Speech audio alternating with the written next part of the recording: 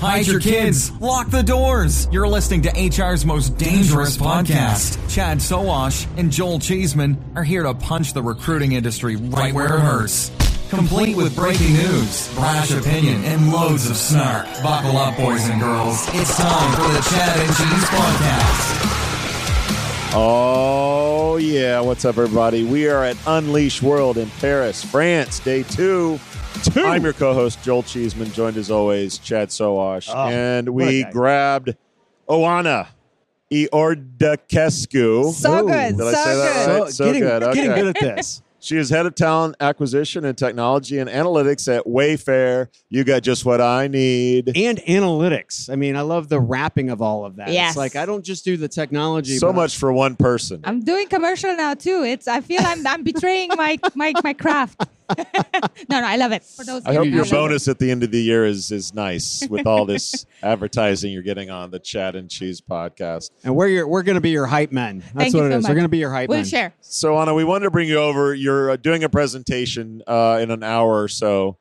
Expansion. Called Geo Expansion and Talent Acquisition. Is having no brand in new markets a challenge or an opportunity? Give us a summary of that session. Especially Wayfair. I mean, everybody in the U.S. knows Wayfair, but outside of the U.S., almost nobody knows Wayfair. Okay. Yes. So that. But we don't know it as an employer, I would say. No, but I mean, they're a brand. So They're we know a brand. They're a brand. So let's get So into the that. consumer brand does help your employer brand by default. Oh, right? yeah. But when I joined when somebody reached out to me 2 years and a half ago, hey, I think there's this cool opportunity, right? Opportunity. For you to join Wayfair. I'm like, who's Wayfair? I'm sorry, what? I work for Zalando. I worked for Facebook. Like, people know these names. Like, I can brag to my mom and she knows what I'm talking about. These are global brands, and Wayfair's not that. Okay. I can brag to my mom about it. It's But I cannot brag about Wayfair, right? Not yet. So that's why I'm here. But truly, I think it's interesting to understand what actually happens in the background for organizations when you're really doing well at home. Yeah. And then you're like, oh, it's time for me to go beyond. And then you realize nobody wants you. Nobody cares about you. It's very difficult. And you need to completely reinvent even your EVP, even your promise, right? So, yeah we're going to talk about that later. So is your consensus that you can build a new market without a brand? Or does the brand come before building the market? Where the summary of your presentation is what? The summary of my presentation is more around, you have already a brand in your home country. How do you go to other countries? Okay. Do you copy paste, which I'm giving it away. Do not do that. Yeah. You're going to fail terribly because cultural awareness. We've seen that with brands in our industry like Monster. So Monster.com tried to do like the American model, totally failed. Yes. So from the Wayfair standpoint, and here's a quick question.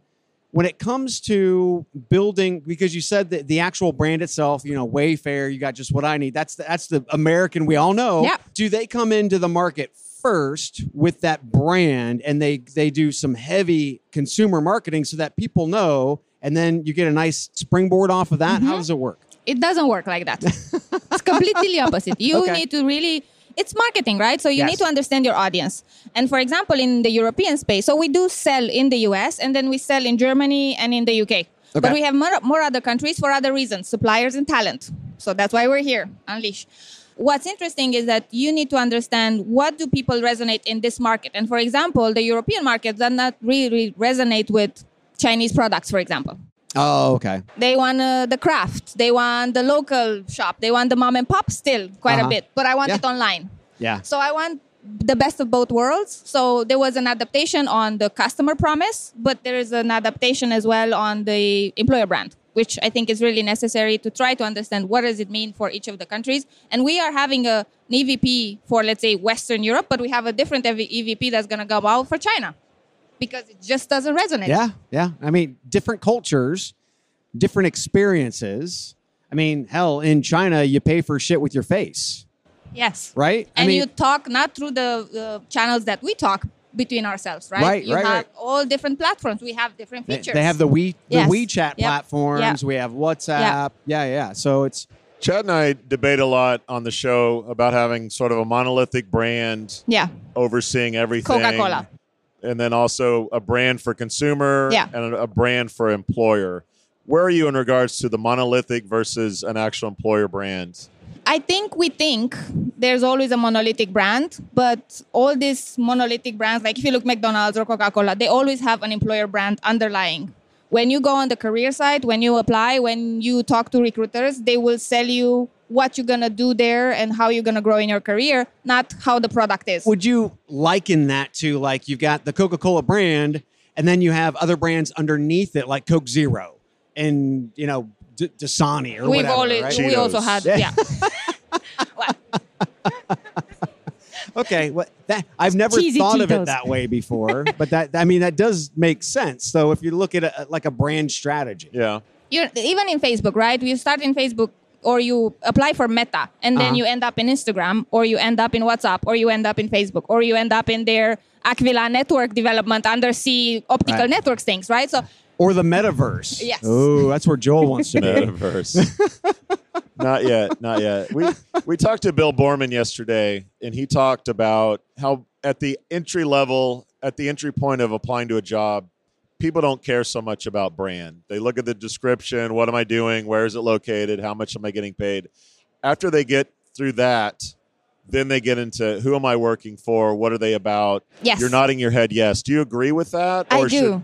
Or should more branding come at the forefront of before applying to a job? It's interesting, right? I think we do a selection before we do the selection, if that makes sense, right? Yeah. So you already in your mind as a potential employee, you know what you don't want to do. Whenever I was working in agency, I was, calling people for, I have a plethora of jobs. Which one do you want, right? And they're like, I don't want banking. I don't want, adult entertainment. And I don't want whatever, something else. So you already have some allergies built in your brain against some topics or some industries or some players. Mm-hmm. So you make that selection already. And then you kind of go from that one and you narrow it down. But it needs to align with those, whatever values you have, whatever you are, again, comfortable to speaking about at home, whatever your friends value. There's so much that you filter through before even going to a specific brand. Well, in that whole line of thinking, you really have to have good bait, which is your job description. I mean, you can't have all this bullshit fluff. It has to be right to the point. So if you are a Wayfair who doesn't have a brand in Europe or China or something like that, I mean, you can really get ahead of the game by just focusing on the basics because job descriptions are the bait that actually pull in good talent. Yeah. And that is so true. If you look at, we have a couple of providers around here, like Horsefly. I don't know if we can advertise other brands. Sure, why not? Sure. Horsefly. We've heard Horsefly a lot. Have you ever heard of Horsefly? Nope. Check them out. Either. Yeah. So it's the option to LinkedIn Insights, but global and not so expensive. Gotcha. But if you have some insights and you are trying to compare, India to China, what do employees want? We look a lot at the US polls, stability, financial recompense, like reward, flexibility, remote work, whatever, right? But these aspects are differently graded in other regions, by country, by city sometimes. So just knowing that, you can laser focus. How much do you understand the future of finance? I'm Jim Roos, a top 10 banking influencer and host of the podcast Banking Transformed, where we dive deeply into the rapidly evolving world of banking and financial technology. Join me as I interview industry experts, thought leaders, and innovators as they unravel the latest banking trends, disruptions, and game-changing technologies reshaping the world of finance. Redefine your understanding of the banking ecosystem. Subscribe now to Banking Transformed, available wherever you get your podcast and now available on YouTube. Welcome, change agents, to your go-to place for stories that ignite your spirit, fuel your purpose, and connect us all. We believe in the incredible power of the human spirit, its boundless resilience, and the inspiration it brings to our lives. On the Driving Change podcast, we'll journey together through the extraordinary yet very relatable experiences of some of the most amazing people on earth. Our mission? That through these stories, we might just spark change within you and awaken a newfound motivation to harness your unique gifts to make a real difference in the world. So get ready to be inspired and join us on this incredible adventure. You can find the Driving Change podcast on Apple Podcasts, Spotify, iHeartRadio, or wherever you love listening to your favorite podcasts. So do you use like intelligence group data at all? We do LinkedIn Insights. Yeah, I was going to say because they put out like a 162 page report. It's a lot of information on all of the countries, and I was astounded how different every country was. It looks like it feels like researching that you have to do, like market research in Europe than you do in the United States. And then you customize your job description based on what people want. So if it's America and my salary is the most important, that's what you're going to highlight. In another country, it might be something very different. I'll give you a very specific example with Wayfair. Because it's such a household name in the US, we didn't necessarily put the benefits on the job description in the US anymore. It's like, it's a big player. They will have everything, kind of. But coming to Europe, people don't know you. And you're like, okay, I need to prioritize. For Germany, maybe family is a bigger value than in the UK. And even in the UK, I might need to adopt this. Right. So even if we had the same sets of benefits, we would just swap them around, knowing how people read job ads, right? The Z, eye-catching, tracker, whatever. Yeah. You try to organize. Of course, it's a bit of a bet, but at least you can look at those things. Talk about video for a second, because I think it's much easier to customize a job description. But if you're posting videos or social media, how is that strategy implemented at Wayfair? We don't do it. You don't do it? No. So that's interesting. We You do don't no do social video. media at all for recruitment. No, not the video part. Obviously, right? Wayfair has their own consumer brand, Yes, and they're doing that exactly. stuff. But you do no employment marketing on there. We did a bit here and there, but I think where the challenge is, you want to have the authenticity. So you want to have the people who do the job to be on the videos, and a lot of people do not want to be on videos. Really? Yes. So if we go to your especially career site, in Europe or China, Really? there are job posting services that'll embed video on your job. It'll have your manager. Not yet. You're not, but is it something you want to implement, or is it something that you're against? I would recommend it if you know how to do it right. If you have the right advice, if you have the right. I think it's a different type of marketing. It's a whole game, whole new game. Language versus like reactions and reading and kind of buying into that. Right. And then what I'm also a bit concerned sometimes when it comes either to pictures or videos, like these people sometimes leave, and then you have that video for like ages on your website. Yeah. What do? Do you redo the video every 2-3 years? There's some great platforms that are out there that allows you just to have the app and go to your employees and do that stuff and then manage it, right? And you say, oh, Jeff left, so we got to kick Jeff off the site. Now we got to throw Jocelyn on because she's the new hire, that kind of thing. So I think we're starting to see platforms that make that much easier. Although what you said was in Europe, I can't imagine that, Instagram and TikTok aren't a big thing. Are they not? They are a big thing. So I think some brands really play with it a lot, and we're just not there yet. But there's I guess there's a separation of what we would call in the U.S. of church and state, where that's my personal, and this is my business. Exactly. So I'm not going to mix those two. That's a lot, and there's a degree to that. So let's say Europe is a little bit more comfortable, but China is really like, no. My home is my home. My work is my work. Yeah. It doesn't mix ever. So what do you feel is the biggest impact for an organization like Wayfair coming into such a diverse set of countries like the EU?